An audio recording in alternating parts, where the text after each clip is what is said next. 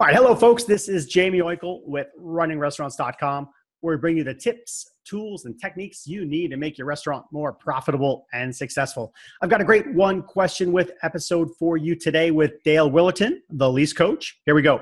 Dale, you've seen everything under the sun when it comes to leasing. So what are some mistakes that tenants make when starting the leasing process? Jamie, when a restaurant tenant wants to make an inquiry about space for lease, ideally they would call or contact the listing agent, the real estate agent that has their for lease sign on the building. Unfortunately, what too many restaurant tenants do is they let one real estate agent show them space all over town, and that creates commission splitting. If you don't get a location, it could be because the listing agent has his own tenant that he wants to do a deal with and get 100% of the commission. So be really careful about your relationship that you develop with real estate agents.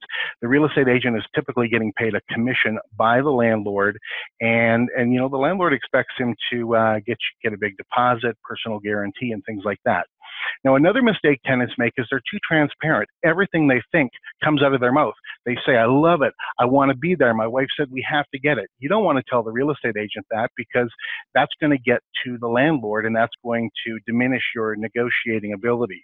Now, if you're a startup restaurant and you don't have a business plan, if you don't have your menu already drafted, these are things that are going to have to come out. The landlord's going to want to look at your financial background. This is pretty normal because startup restaurants often fail. And so they're leery. They're happy that you want to lease their space, but they're a little bit leery of whether you can pull it off. And I'm not saying you should audition for the landlord, but if you don't have this information ready when they request it, you're going to look like an amateur. That's the point. You've got to be ready with that information first. Now, another mistake that tenants make is they don't take into account that they're going to need a building permit to build out their restaurant, and that can take a really, really long time. So there's a lot of mistakes tenants make. They sign the lease agreement and then, think they're going to be pounding nails 2 weeks later, but it's 2 months later and they don't even have their building permit. So these are some of the mistakes they make during the leasing process. Yeah, folks, 3 or 4 mistakes I jotted down there. And the one about showing your cards too early, saying, I love it, honey, we've got to be here.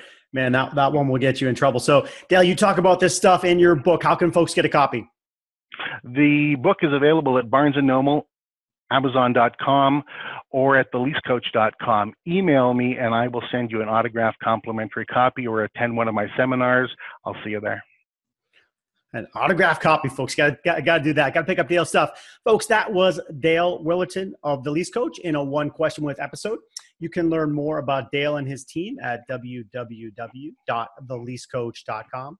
And for more great restaurant marketing, operations, service, people, and tech tips, stay tuned to us at runningrestaurants.com. We'll see you next time.